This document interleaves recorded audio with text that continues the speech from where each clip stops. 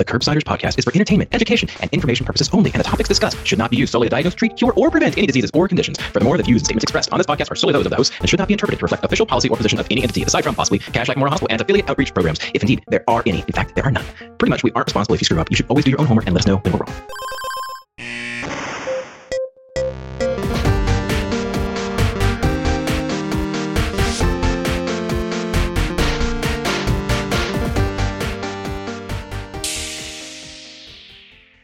Welcome back to the Curbsiders. I'm Dr. Matthew Watto, here with my great friend, Dr. Paul Nelson-Williams. And Paul, I wanted to see, how are you doing? Let's check in. No, it's great. This feels natural. I'm good. Thank you for asking. How's your day going? My day is going well. And of course, today we're going to be talking about foot and ankle pain. I imagine there may be some puns that come up, Paul, which I'm excited about. Can you tell the audience, what is it that we do on the show? Sure. Happy to, as always, Matt. We are, as a reminder, the Internal Medicine podcast. We use expert interviews to bring you clinical pearls and practice-changing knowledge. And today we will have the good fortune of talking to Dr. Joan Ritter about foot and ankle stuff, which is something I think at least every internist I know is lightly terrified of. We'll get into it.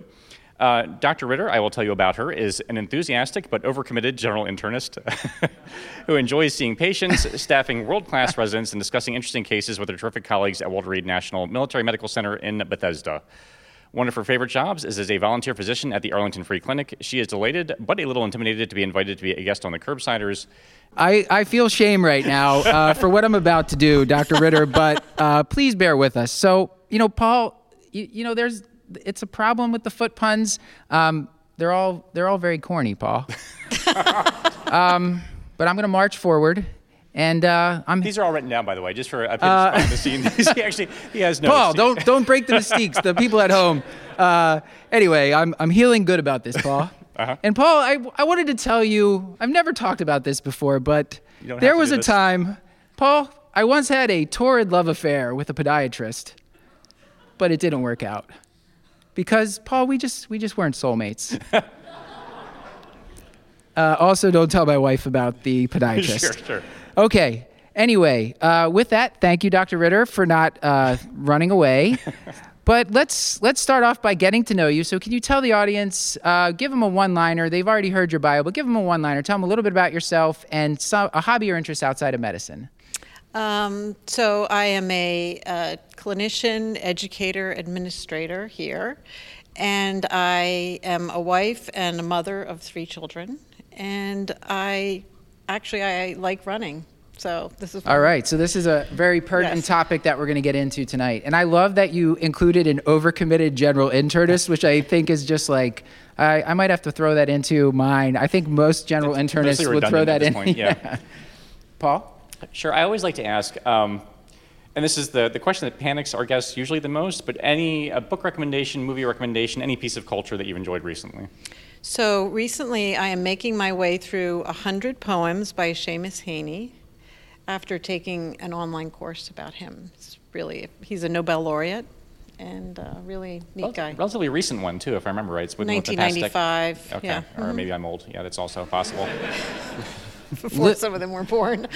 Little known fact for the people in the house, we could cut this out for the Made podcast if it's going to embarrass Paul, but little known fact, Paul's mother is a poet laureate.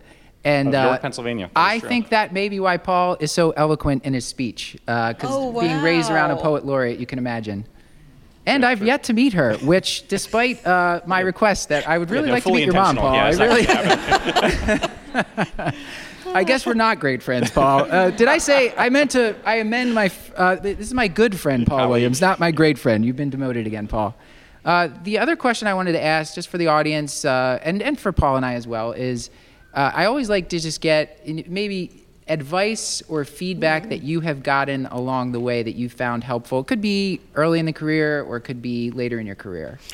I think early in my career, one of my mentors told me something that I actually continue to use every day, and it is whatever anger, irritation, frustration you feel with your patients, try to remember that they're probably doing the very best they can on that day when they're seeing you. And it actually applies to other people in your life as well.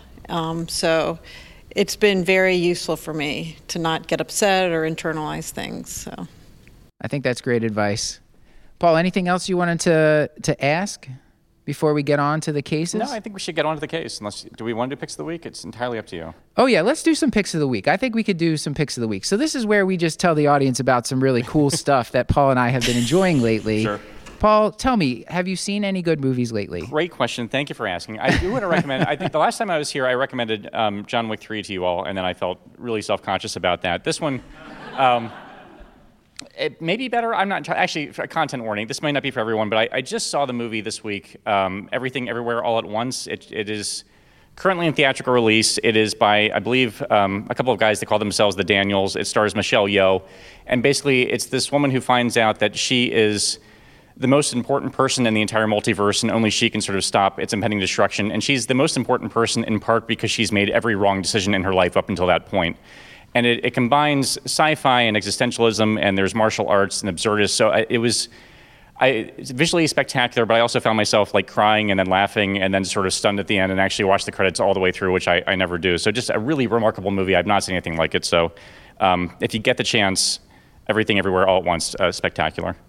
You gave me like 5 minutes notice before you were going to see it. We were supposed to see it together. I will see it. It seems like it's going to be great. Didn't have to be included here, but yeah, that's fine. I feel like on this episode, I'm just I want to let the audience in on our personal relationship. Yeah, this is a very intimate recording here.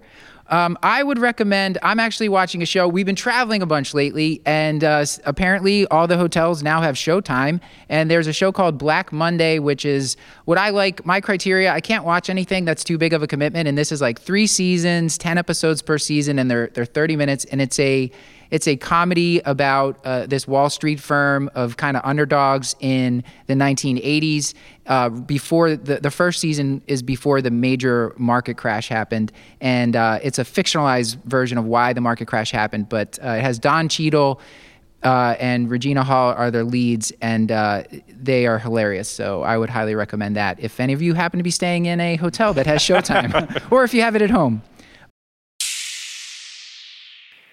Folks, I've said it before, I will say it again. I love sleeping more than almost anything else in this world, which is ironic because I don't get to do nearly as much of it as I would like. So when I sleep, I want to make sure that I'm doing it on the most comfortable mattress. I want to maximize my time and really make it count, which is why I'm thrilled to talk to you today about Birch mattresses. Birch mattresses are stylish, comfortable, and most importantly, they are environmentally conscious. The non-toxic mattresses are made right here in America and are crafted with natural and organic materials that have been sustainably sourced. These include things like fair trade cotton, organic wool, and natural latex to create luxurious mattresses designed to give you the best night's sleep. Each Birch mattress is constructed with non-toxic materials, so that's good, and they focus on breathability to keep you cool at night. Birch mattresses are shipped directly from their manufacturing facility to your door for free. The mattress comes rolled up in a box. It's super easy to set up. You basically cut it open and just kind of watch it explode in your living room. It's pretty great. And right now, Birch is giving $400 off all mattresses and 2 free Eco-Rest pillows at birchliving.com/curb. That's $400 off 2 free Eco-Rest pillows. Sleep better with Birch, and visit birchliving.com/curb. If you're anything like me, first of all, I'm very sorry for you. And second of all, you maybe got caught up in the sourdough baking craze a couple years ago. And if you're really like me, you have a mason jar full of like this beige goop that is accumulating this slow, brackish brine on top of it because you haven't actually baked anything sourdough in quite some time. But what if I told you you could get all the great taste of sourdough without going to all the trouble of maintaining the starter? Well, you can by ordering from Wild Grain. Wild Grain is the first bake-from-frozen box for artisanal bread. Plus, they have amazing rolls, pastries, and even handmade pastas. They use only clean ingredients such as unbleached flour and non-GMO flour, and they utilize a slow sourdough fermentation process that tastes better than anything you can find in the grocery store. All you have to do is sign up at wildgrain.com/curb and choose which type of box you want to receive and how often. It's easy to reschedule, skip, or cancel. They sent me this gigantic box full of these delicious sourdough products. So I got sourdough everything bread, I got fresh fettuccine, I got these gigantic chocolate chip cookies that were absolutely delicious. Could not be easier. You just pull it from frozen, throw it into the oven, and then you have this amazing product in no time.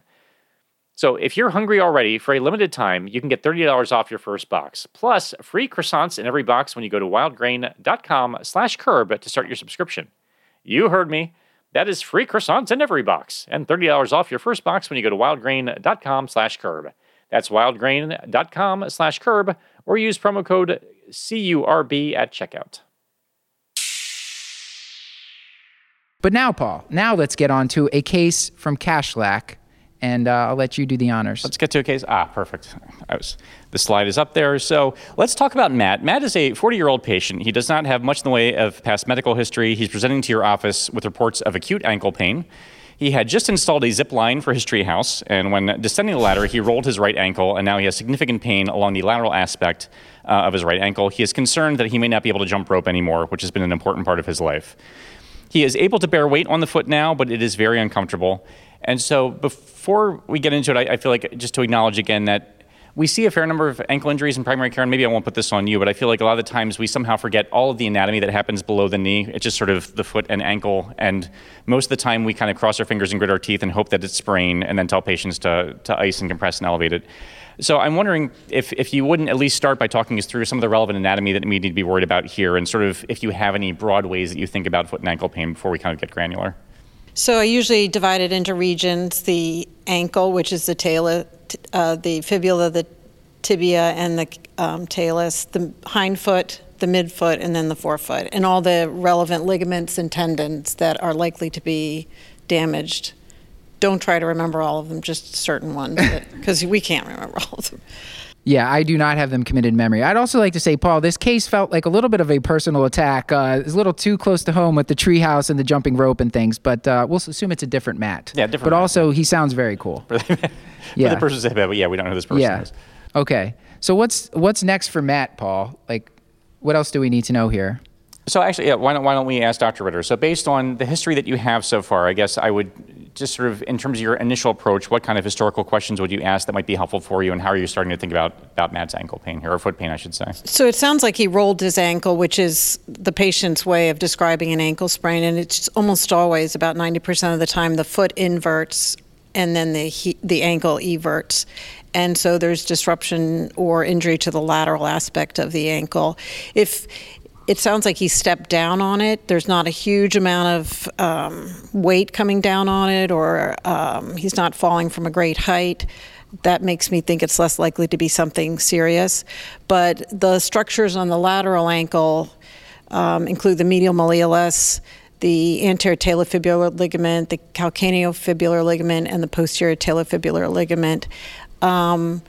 And I'd be looking for disruption to those, a fracture of the lateral malleolus, or even a fracture of the base of the fifth metatarsal. Calcaneal fracture is less likely because it doesn't sound like he fell from quite a height. You'll see those usually in patients who jump out of windows or things like that. Yeah, apparently that doesn't happen to 8 and 10-year-old boys, because my kids have been jumping off the treehouse that we listed in this example, which is 8 and 10 feet off the ground. But apparently they're very resilient. But yeah, other than that part of the history, I mean, just the mechanism of injury. I get a lot of patients coming in my office with ankle pain. How important is it to ask anything else, like prior ankle injuries, that sort of thing? It's really important because generally people will, once they have an ankle injury, their proprioception is impaired. They may have some ligamentous laxity and then go on to have recurrent ankle sprains. So. Yeah, like the people that my dad used to say he had glass ankles because he had like 10 ankle injuries and they just kept recurring throughout his life. So we thought it was just my dad being a wimp, no, but it's apparently a thing. That's like basketball players are famous for this. Okay, yes. Got it.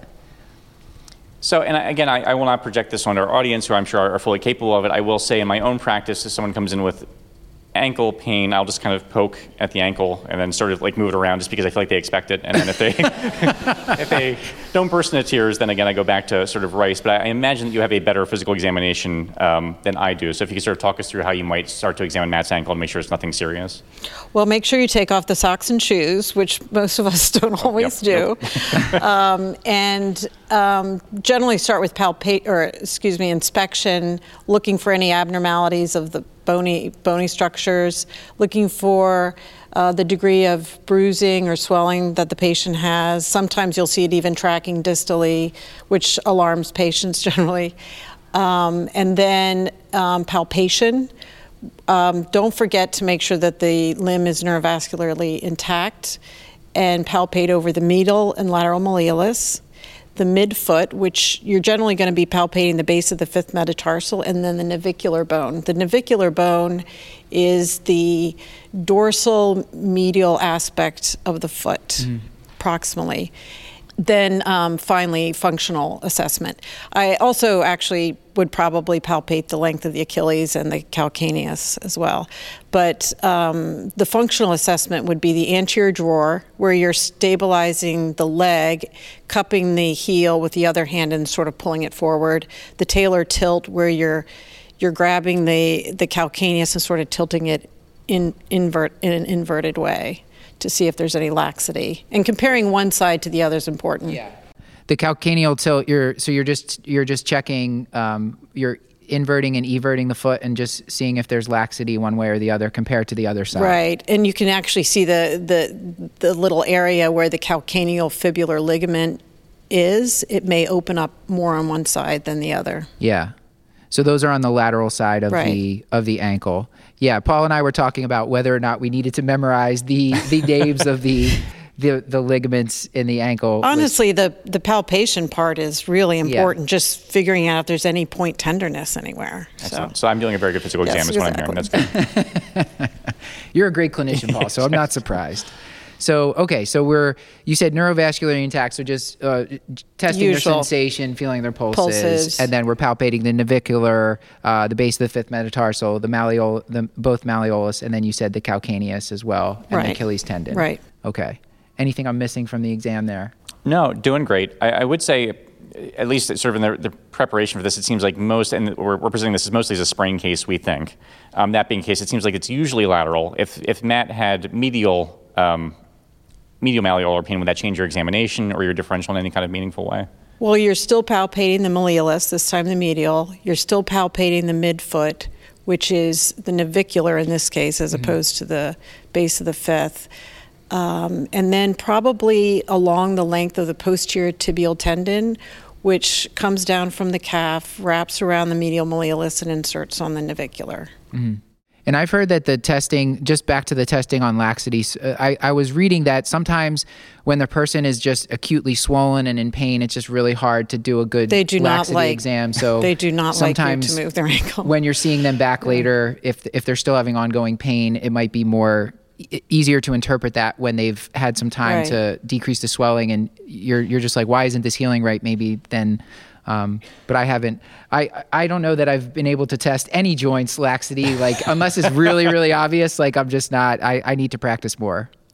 Well, Paul, do you want to read? What's the next part of the case? Sure. So let's go through Matt's exam a little bit. So he's able to bear weight on the foot, though he does walk with a little bit of a limp.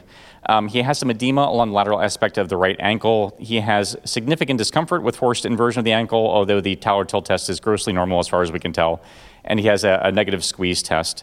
So knowing that stuff now, what further evaluation does Matt need? I guess the question always here is, does he need imaging? Would be a place to start, or is there anything else that we should be thinking about for Matt? So I'll mention the squeeze test is generally where you compress the tibia, the fibula together at the mid-calf, and it's to test for high ankle sprains. If that's negative, that makes it much less likely. But in terms of the Ottawa ankle rules, for a long time, I had to look these up, and if you don't have to commit them to memory, because unless you don't have a smartphone or access to the internet. But it's usually one of the criteria is the patient comes in with ankle pain, and then any one of the following: malleolar tenderness to palpation, midfoot tenderness to palpation, or the inability to bear weight at the time of injury, or within about 4 steps in the emergency room. And these have pretty good sensitivity and specificity, but they were initially studied in an emergency room setting. I don't think Matt needs an x-ray, because it sounds like... We don't... Theoretical Matt, yeah. So, because he doesn't, he's really ambulating. He probably has a little anterior talofibular ligament strain, maybe some calcaneal fibular ligament. But I usually will actually verbalize preemptively to the patient that I don't think they need an x-ray. Because sometimes they'll walk away thinking, that doctor didn't even x-ray my ankle. How do they know it's not broken? Yeah. So I usually throw it out there. This is why I'm not getting an x-ray. Yeah. And it sounds like the Ottawa ankle rules are just looking at the sites most likely to experience a fracture And looking at the anatomy slides, like you said the ATFL, the anterior tibial ATFL is easy to say.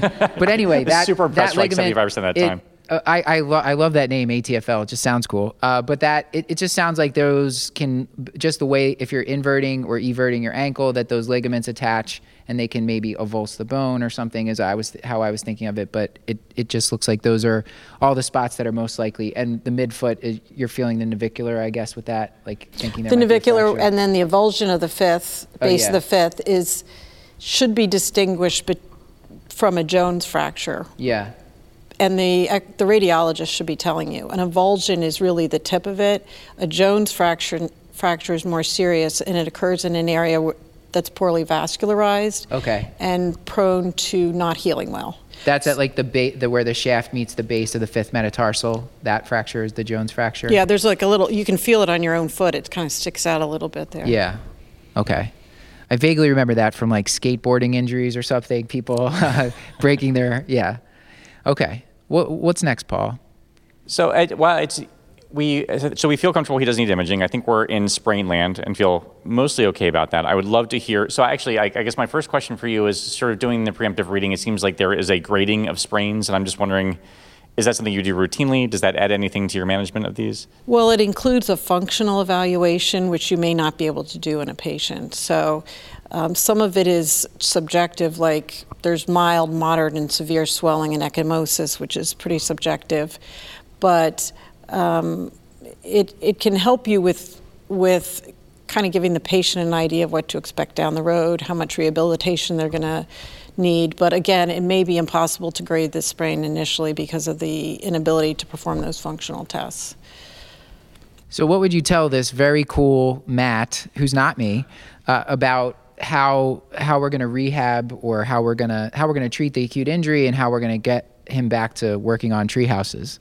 So the acronym that's kind of used in ankle sprains is PRICE, which is RICE plus protection. Mm-hmm. So protection includes any kind of support or assistance that the patient needs for pain-free ambulation. So in some people, they're really not having any pain unless they're kind of going up and down stairs or running. They don't need anything probably in terms of protection. Some people are having more pain, may need a lace-up splint or a stirrup splint for pain-free ambulation. And then people who really aren't able to ambulate without any pain may need a walking boot. And that essentially immobilizes the ankle and actually the forefoot. So keeping them in that for no more than 7 to 10 days is recommended. And generally, we would recommend as soon as possible doing rehabilitation exercises, even at home, and non-weight bearing if it hurts to bear weight. But I usually tell patients to start doing Achilles stretches when they can. And then also I just tell them to trace the letters of the alphabet in the air with their toes, which is a good range of motion exercise. Are there any resources that you're referring patients to for these exercises, or actually do you ever refer patients for formal physical therapy? I do give them a handout because they're never going to remember a lot of this stuff.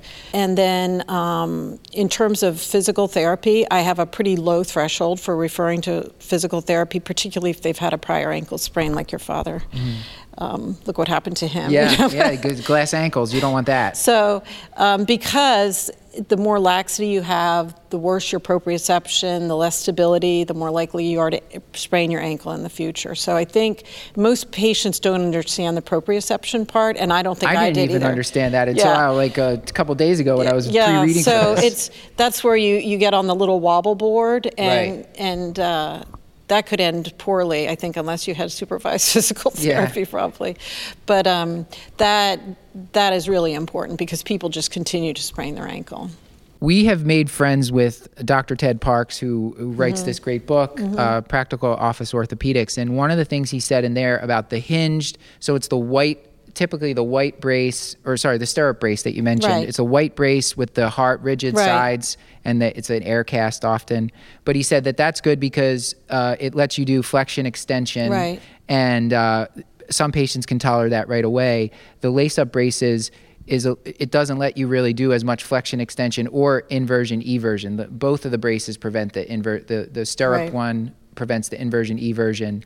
And then, as you said, I never really thought of it that way. The walking boot is like really immobilizing them, but you want that as short as possible because you want the person's proprioception. And apparently they did studies in mice where they totally immobilized some, and then they left some motion in the others, and it does have this like micro architecture change, which I had nothing about, but I thought it was fascinating. Can I just ask the audience, just by show of hands, was anyone else envisioning mice in little tiny boots, or was that just me? Okay, thank you. I try to provide a rich visual experience for the podcast listening audience. All right, just checking in. Well, where are we at with this? So we're talking about why it's important for rehab, and we recommended the price therapy. What are medication-wise, Matt? Let's say his pain threshold is not as high as mine, which is exceedingly. I sometimes I just put my hand on a hot stove just to prove I can still do it. Yeah. But what are you going to give him for pain, or what other supportive things do you do? So there's no real data about nonsteroidals versus acetaminophen. Okay. I personally would probably choose nonsteroidals, but you can let them choose. And then other therapy, I do give them a walking boot if they need it, or crutches. And one thing I will say that is a nice touch for our patients, and that I always get good feedback from patients about, is giving them a handicapped parking placard. Oh, that's a great idea. Which prevents them from coming back to get one. Okay. So they really appreciate that, especially if you think they're going to be disabled for a while. All right. Pro tip there. That's great. And at what point, at what point are you referring to a foot and ankle specialist? When do you refer to podiatry or foot and ankle surgery? Is it all fractures, or are there certain circumstances where you do escalate their care, or do you feel like, I guess I'll leave the question there. So if they're not getting better, and I'm in communication with the physical therapist, and they think that there's some significant issues, there's not a lot of data behind repairing the ligaments in terms of improved outcomes. There is improved outcomes with the physical therapy and proprioception. If there's a fracture, you can probably, I know this is going to sound crazy to an internist, you can probably manage a unimalleolar fracture just with splinting and then having them seen in a few days, like to a week, by an orthopedist, if you don't think there's any other serious issues and it's non-displaced. Oh, yeah. Okay. Especially in areas where there's maybe you don't have easy access to an orthopedist. And then pretty much all the other ones, bimalleolar, high ankle injuries, and then trimalleolar, I'd be referring to an orthopedist. What about, we've asked this on the show, and I've recently noticed that like multiple patients I've sent out with topical NSAIDs, which are now up front in the arthritis guidelines at least, I haven't been having as much luck as I would have liked. But are you using topical NSAIDs, or is it mostly oral medications? For young patients, I would probably just use orals. Yeah. And then we give that a lot in our older patients who have some risk with using oral nonsteroidals, but as far as I'm aware, there's not a lot of data behind the topicals, but we give them out all the time. Yeah. This episode is brought to you by Provider Solutions and Development. And right now we're going to switch gears a little bit because we have a trivia segment coming up sponsored by Provider Solutions and Development. They are a leader in physician recruitment, Paul. And Paul, if you're a doctor looking for a new job, then you're going to want to turn to Provider Solutions and Development because they partner with healthcare organizations across the country, providing you with access to hundreds of job opportunities. They also offer holistic career support. So no matter if you're a recent graduate or someone with decades of experience, they can help you find a position that fits both your personal and professional goals. So, Paul, do you know their website? Because I could tell it to you if you don't. I would love to hear it. This is not part of the trivia, by the way. They can head over to info.psdconnect.org/curbsiders to see what new job opportunities are out there for you. And now, Paul, if you wanted to try to throw some trivia at me, I will say that almost certainly I'm going to get everything right, but let's see how it goes. I feel great about this, and I'm thrilled that this is kind of medicine adjacent, some of these. These were provided for us, so I'm excited for your answers. Question 1, Dr. Watto. What is the American equivalent of a British hospital's A&E? This must, Paul, certainly be the famous avocado and eggs breakfast that we all know they love in Britain. Great riff. I was going to go like a BBC joke as opposed to our arts and entertainment, but that is actually their emergency department. A&E stands for accident and emergency. So 0 for 1. It doesn't matter. I still feel like you're going to finish strong. I feel good about this. Okay. Dr. Watto, what was the first human organ to be successfully transplanted? Yeah, Paul, I'm going to say, wasn't it a face transplant? Didn't someone have their face transplanted? I believe it was a movie starring Nicolas Cage, John Travolta, confirmed the technology and really explained the science very well. Yeah, that famed documentary. Great guess. It is actually the kidney, or a kidney, I should say. The transplant took place in 1954 at the Peter Bent Brigham Hospital in Boston, Massachusetts. They didn't really define success, but I'm assuming everything went well afterwards. All right. Well, I think, Paul, we have maybe time for one or two more. So let's. I'm feeling good. We'll get this. This one, you're going to knock out of the park. I feel great about it.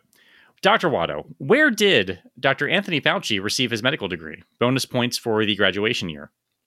Well, I believe it was Full Sail University, Paul, which is, if you're in broadcasting like we are, it is a great place. Sure, great. They are not a sponsor, but Full Sail University. But we're open. Dr. Anthony Fauci actually graduated from Cornell University Medical College in 1966, which is astounding. All right, ready for one more? I feel like this is the one. Let's just, you win nothing. But, if you get it right, you can still feel good about it. So let's talk about Botox. Botulinum toxin is most commonly known for being used to reduce the appearance of facial wrinkles today. But what was its first actual purpose? Paul, I should actually know this one, and I'm going to say spasticity, but I'm not exactly sure. That you're right in the right ballpark. Spasticity where? I don't know, Paul. Maybe the legs? So close. It is actually the eye. It was first used to treat rare eye muscle disorders. I thought you were closing in on it. I felt good about it. It was used almost exclusively by ophthalmologists for years, and then the FDA approved it for cosmetic use in 2002, so not that long ago. Once they realized how hot everybody looked. So yeah, right. Once the eye spasm calmed down, they realized they could make everything beautiful.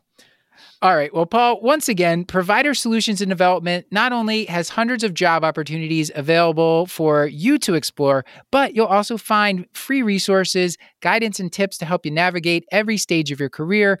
And no matter what your personal or professional goals are, Provider Solutions and Development can help you discover your next step. So head over to info.psdconnect.org/curbsiders to see what jobs are available for you. Once again, that's info.psdconnect.org/curbsiders. Well, Paul, are we done with this first case? I think so. Why don't we move on to the next one? This next patient sounds like a little bit of a jerk, but we'll talk. So Paul is a 46-year-old patient with minimal past medical history who presents with reports of right posterior heel pain, and he's actually started training for a half marathon, which he keeps reminding everyone about over and over again. He also keeps saying that he's also run a marathon in the past. And it's exhausting, and we think he probably has an access to disorder, but that's not why he's here. So I don't know why I included all that, but it's all unnecessary details as far as I'm concerned. Paul and I are having some relationship problems. It's a long car ride here. Yeah, it's a long car. But how are you getting home? All right. He has been having, he's been having 2 weeks of right heel pain, and it has been bearable, but it's annoying, just like Paul's talking about his marathon all the time.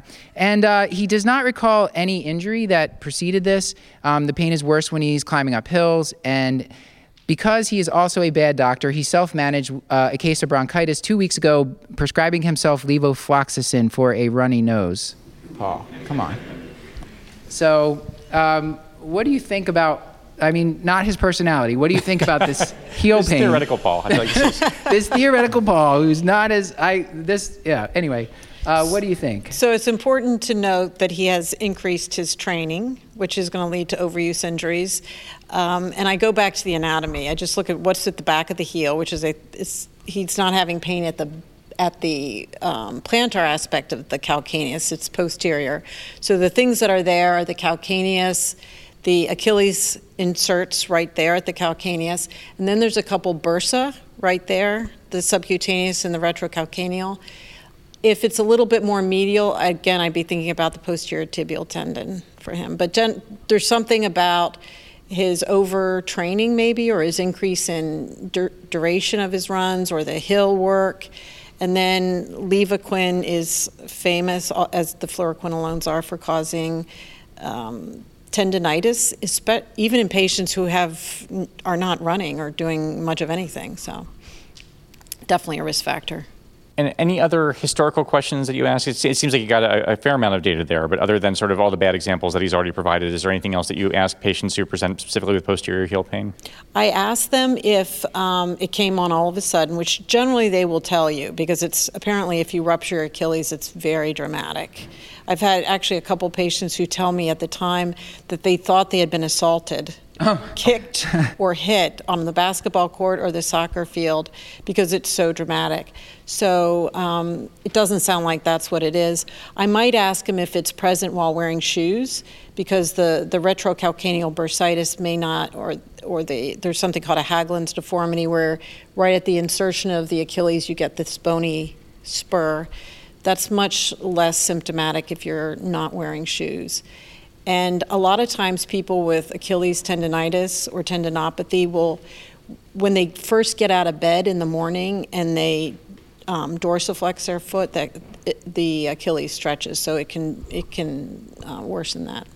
Yeah, I was reading. I had never made the connection that the like plantar fasciitis, which the first step of the day is painful because the foot's been in plantar flexion overnight, right. And the Achilles it suffers from the same thing. Right. I had no idea.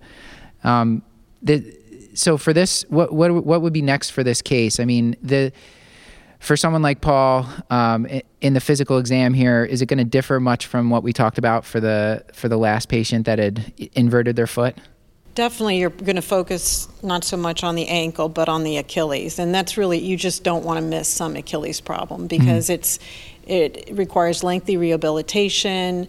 The fibers are not well vascularized, and if there is underlying tendinitis, it can lead to a rupture. So palpate the entire length of the Achilles tendon from the start to the insertion.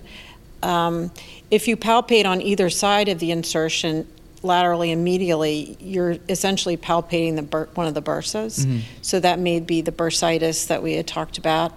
And then look for the Haglund's deformity, which is usually pretty obvious, which is a big bump. I believe I've had that before. I never knew what it was until you just said this. I ran barefoot for, I want to say 6 or 8 weeks, and then eventually it went away. I could not tolerate wearing shoes, and I was... Maybe that was a bursitis. Yeah, I don't know. It was not fun, but I could palpate some nodule on my Achilles tendon, I thought, for a while. So you can actually, if you start feeling people's Achilles tendons, you can feel thickening and irregularity on the Achilles, or you can feel like an area of prominence. But one of the most important things to do is the Thompson squeeze test. Hey everybody, I just wanted to pop in here for just a second. We were describing the Thompson squeeze test and also talking about how important it is to rule out Achilles tendon tears. And I just want to make sure that we are absolutely clear about this. So the way that the Thompson squeeze test works is you have the patient lie prone on the examination table. So they're lying on their stomach with their feet hanging off the edge of the table. And you'll squeeze their calf. And what you're looking for is plantar flexion. So if they have a partial tear of the Achilles, you may actually see some asymmetry in terms of degree of plantar flexion. But if someone has a complete tear of the Achilles and you perform the Thompson squeeze test where you squeeze their calf, they won't have any plantar flexion of the foot at all. So that's the Thompson squeeze test. We just wanted to make sure that we got this right. And now, on with the show. Yeah, I'm trying to picture this. So they're... Yeah, you can do it just with your own. Yeah. Just like when you're sitting here, you see it. Okay. All right. So this is a test that I have not been performing, so I may have missed. Hopefully, I didn't miss any. Probably I didn't miss any, Paul. It's probably just fine. Endless Achilles tendon ruptures. Probably fine. It's probably fine. Yeah. Great. So let's say that Paul, God bless, the Thompson test is normal. So we're not going to rupture his Achilles tendon despite his use of levofloxacin. How do you manage the specific injury? So the first thing you have to do, which a lot of runners are not going to want to do, is stop running, or at least most of the time I would err on to stop running rather than just stop the hills. But because it just takes so long to rehabilitate.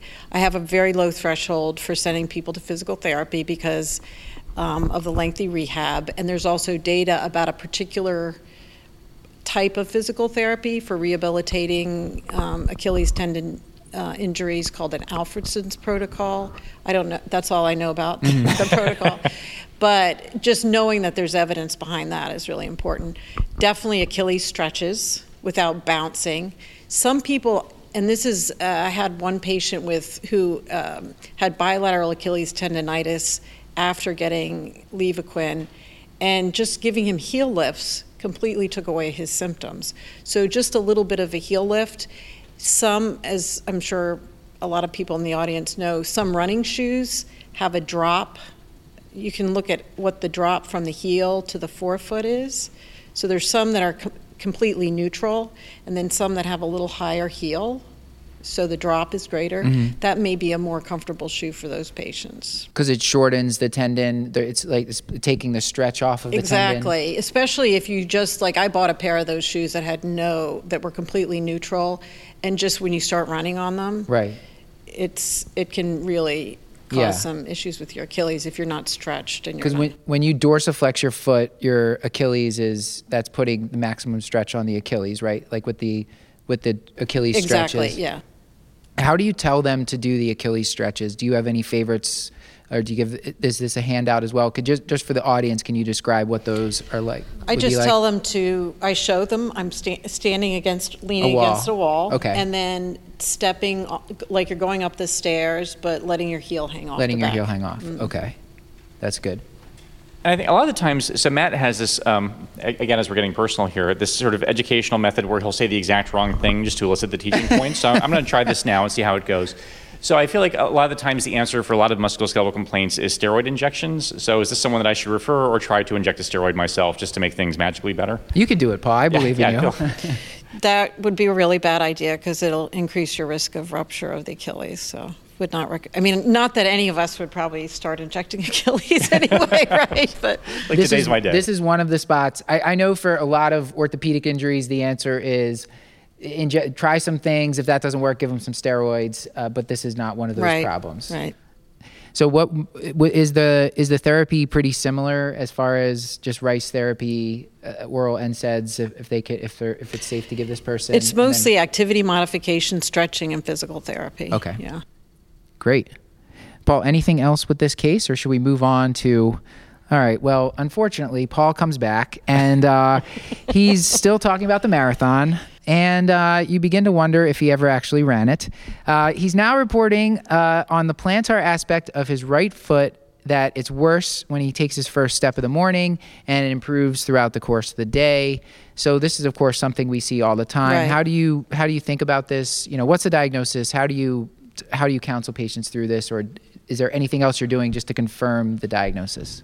So I think this is probably one of the easiest diagnosis in this whole lecture, right? It's perfect for telemedicine. Just with that story, you can kind of tell what they have. The first step out of bed in the morning, some patients will be tenderness over the insertion of the plantar fascia.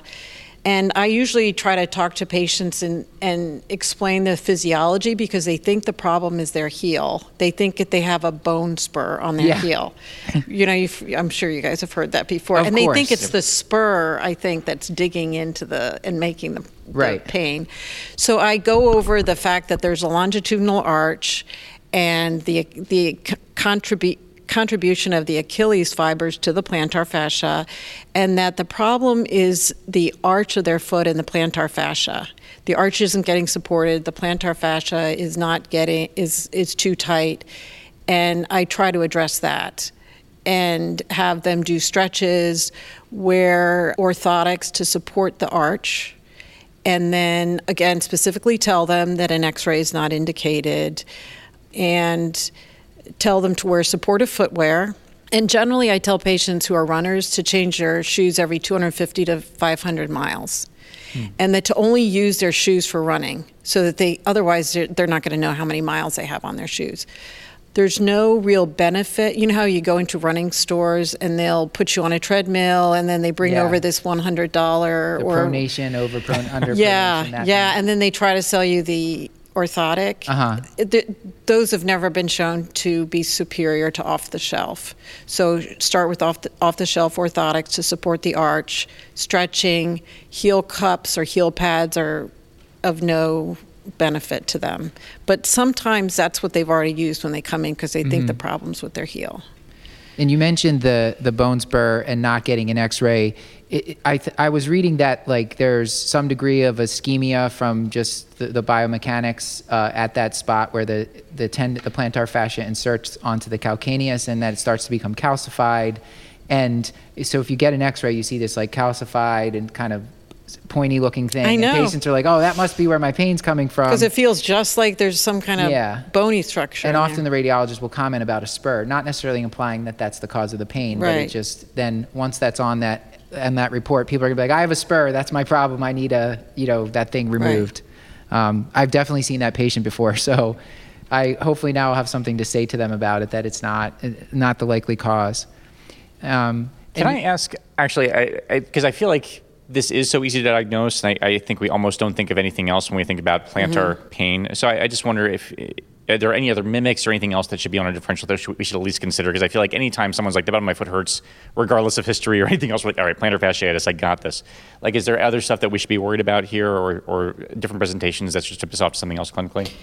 So if it's more medial, the posterior tibial tendon is, again, a concern because it's sort of more, but it's definitely more medial. And then tarsal tunnel syndrome, which is analogous to carpal tunnel syndrome, where the nerve gets trapped in the retinaculum that connects the medial malleolus to the calcaneus. And so there's a compressive neuropathy with pain that shoots down the bottom of your foot.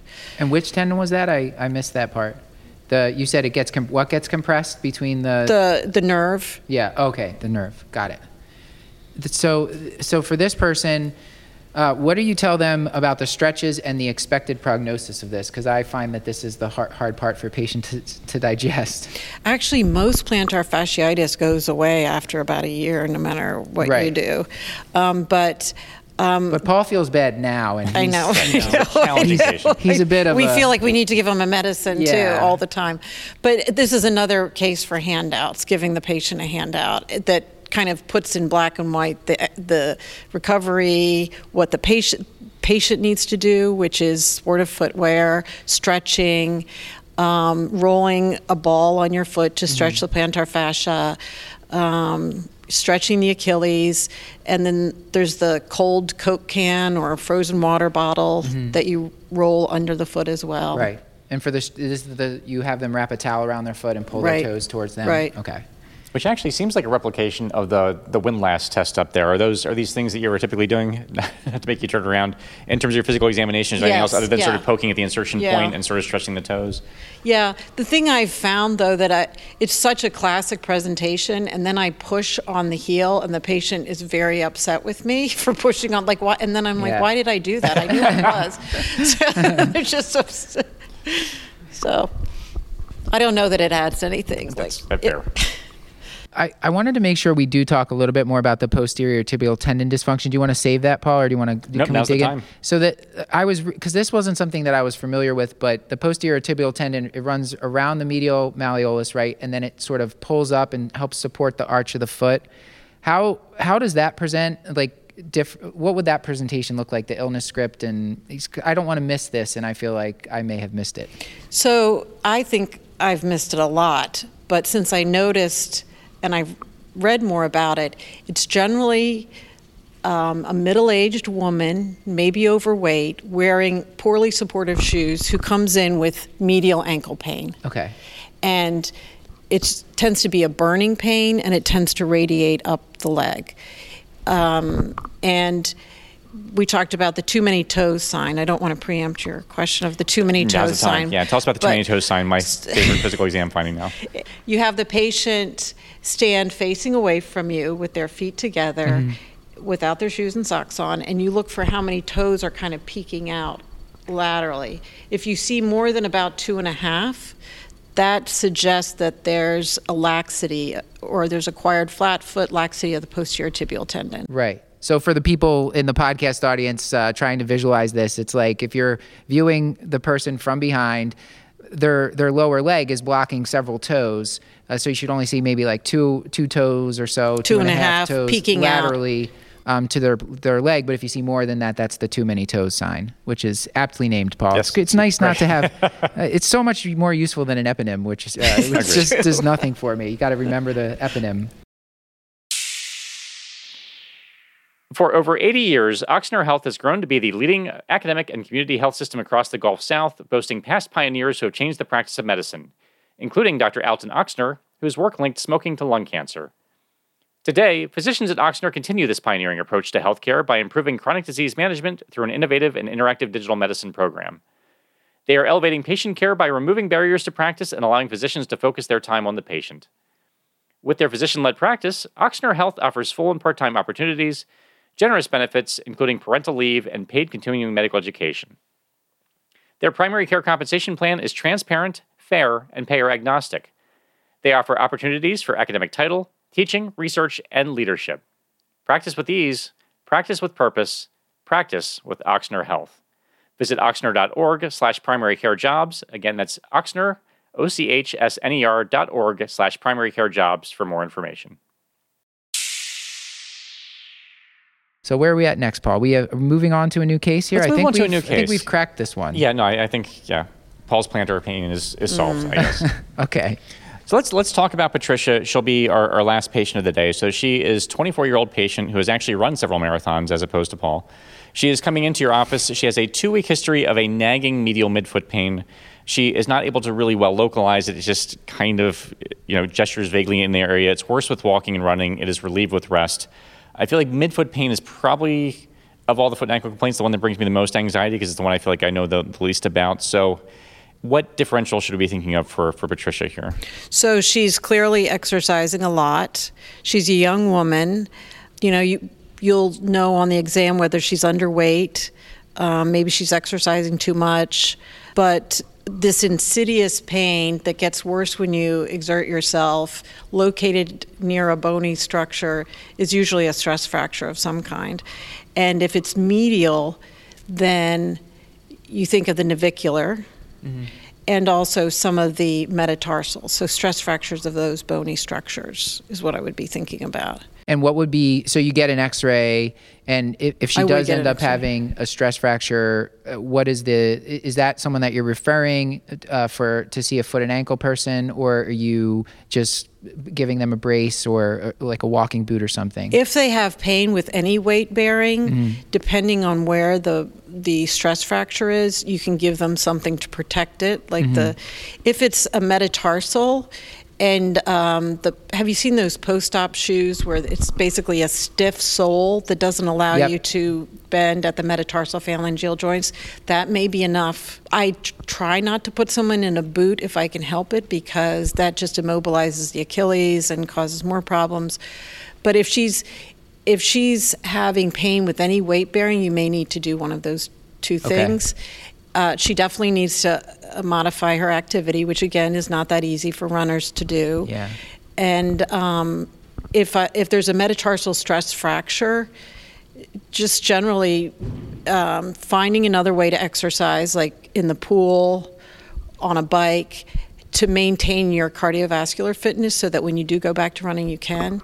And then you just have to gradually increase exercise, and if you have pain, then you stop and go back.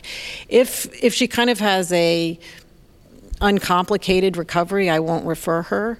But if she seems to not be getting any better, and if you're suspicious that it's the navicular, that would be a reason to refer her right away.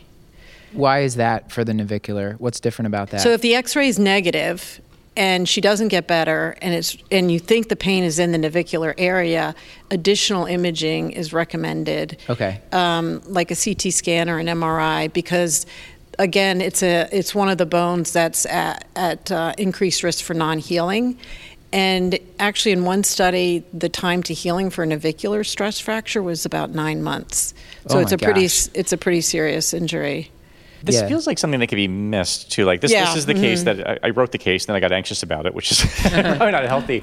But like I feel like this could be easily missed because you could misapply the auto ankle rule. So it sounds like this is something where you actually, unfortunately, have to listen to the patient and have high clinical suspicion as opposed to and it tends to be either repetitive stress in with playing stop and go sports like tennis or soccer or running, and the idea is that that navicular gets compressed between the adjacent bones. Okay. And the blood supply is not great. Well, how are we doing on time? I think maybe we go to the next case, Paul, and then we can see if there's any questions. Yeah, sounds good. So we'll stick with Patricia for right now. We're going to change her history a little bit. So we'll say that she no longer has time for running her marathons. She's taken on a position in a high-powered law firm. And as in that firm, she's required to wear high heels for long hours most days and is coming into your office now with pain at the ball of her left foot. So on the plantar aspect, she feels almost like there's a pebble in her shoe. So now we're sort of in the metatarsal sort of area, I suppose. So what should we make of that? And what kind of things should we be thinking about for Patricia now? So it's what I would diagnose as metatarsalgia, which is actually more of a symptom than a diagnosis, right? And then start my differential from there. I probably would do an x-ray because there are certain injuries, like an avascular necrosis of the head of one of the metatarsals that can be pretty serious and that would require referral. Or she could have osteoarthritis. She could have maybe a little stress fracture. I would probably get an x-ray for her, an AP and lateral. If that's normal, I just apply the metatarsalgia treatment. It doesn't really matter what the diagnosis is so much. It could be a Morton's neuroma, bursitis, capsulitis. As you get older, you lose the fat on the bottom of your foot, actually, so you're more prone to having just the metatarsalgia. But the treatment is all the same. If you've ruled out anything serious, you offload the forefoot by decreasing the heel height, widening the toe box. And my favorite orthotic of all time is the metatarsal pad. You actually have a transverse arch of your foot right behind the MTPs, and you have to support that. So a metatarsal pad is a little pad that you put in that transverse arch. On the plantar side of the foot, it just helps. Yeah, and you kind of have to show the patient where to put it because they will inevitably put it right over the MTP joints because that's where it hurts, but you actually have to put it behind them.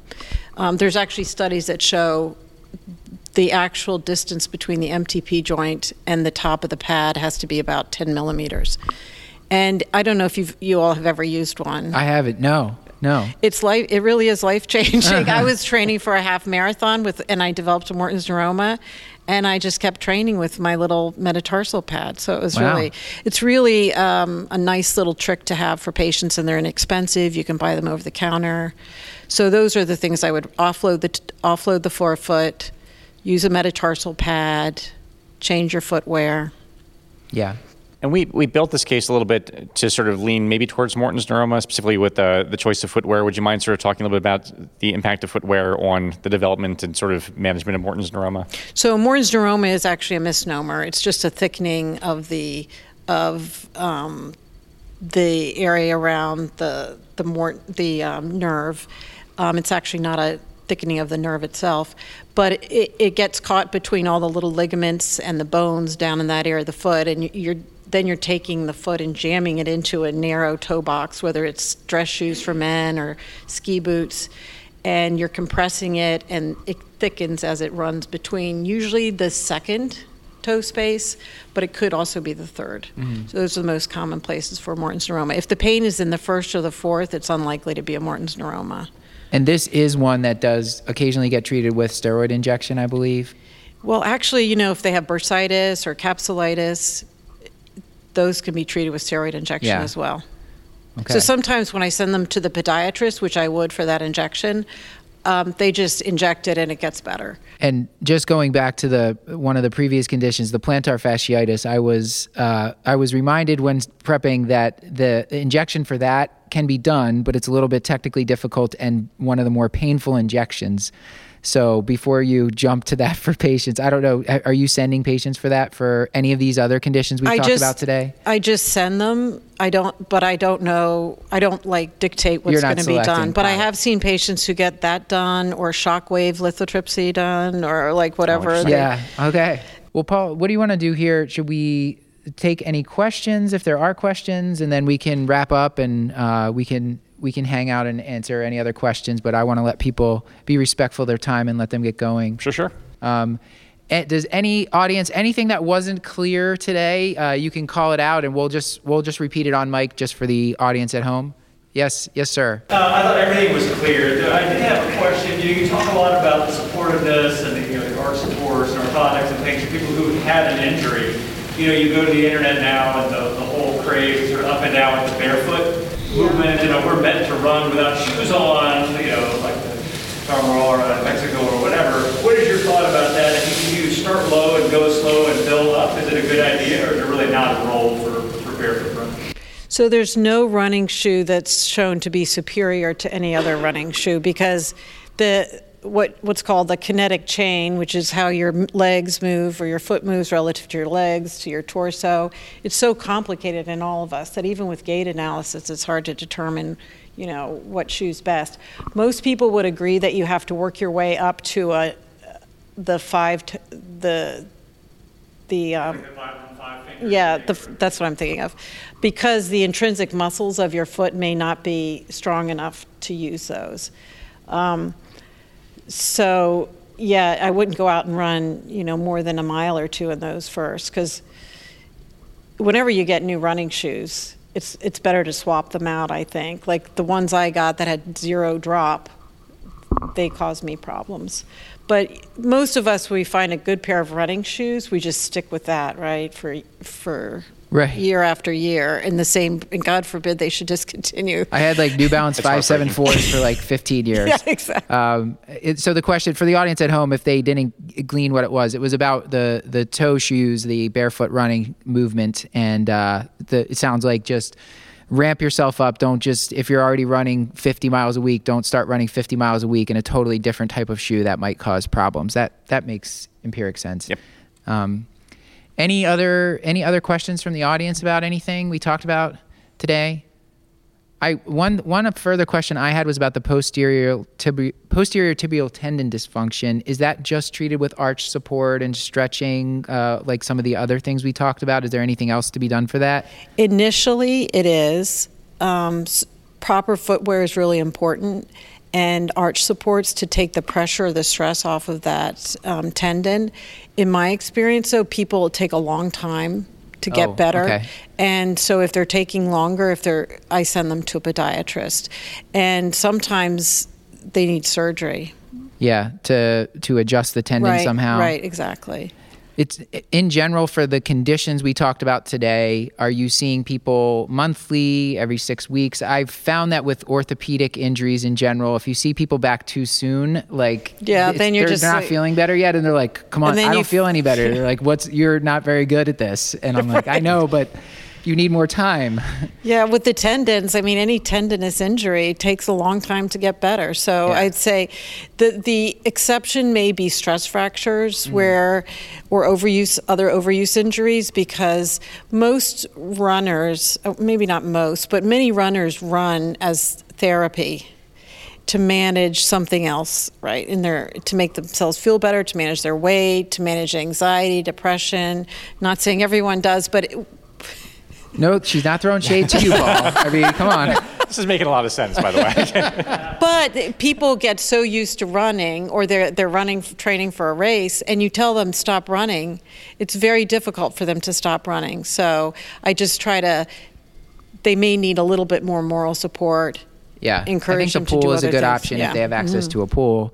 You can let out a lot of aggression swimming laps in a pool. Well, Paul, I think this has been fantastic. I think, we've worked a lot out about our relationship. The audience has been great. It's going to be a long car ride home. At this point, I think, should we go to take-home points or go to the outro? Take-home points, then the outro, I think. Dr. Ritter, if you could give us just maybe 2 or 3 favorite take-home points, and we'll let you get on with the rest of your day. I'm sure this podcast has been the highlight of your day, but I'll do my best. I think not missing Achilles injuries is really important. I think and I'm by no means an expert in this, but over the 5 or 6 that I've diagnosed Achilles ruptures, almost all of them have been seen by physicians before. So it's really important. Some people describe it as ankle pain, and that doesn't sound to us like an Achilles injury. But so just have a low threshold for working that up. I would respect the ankle sprain.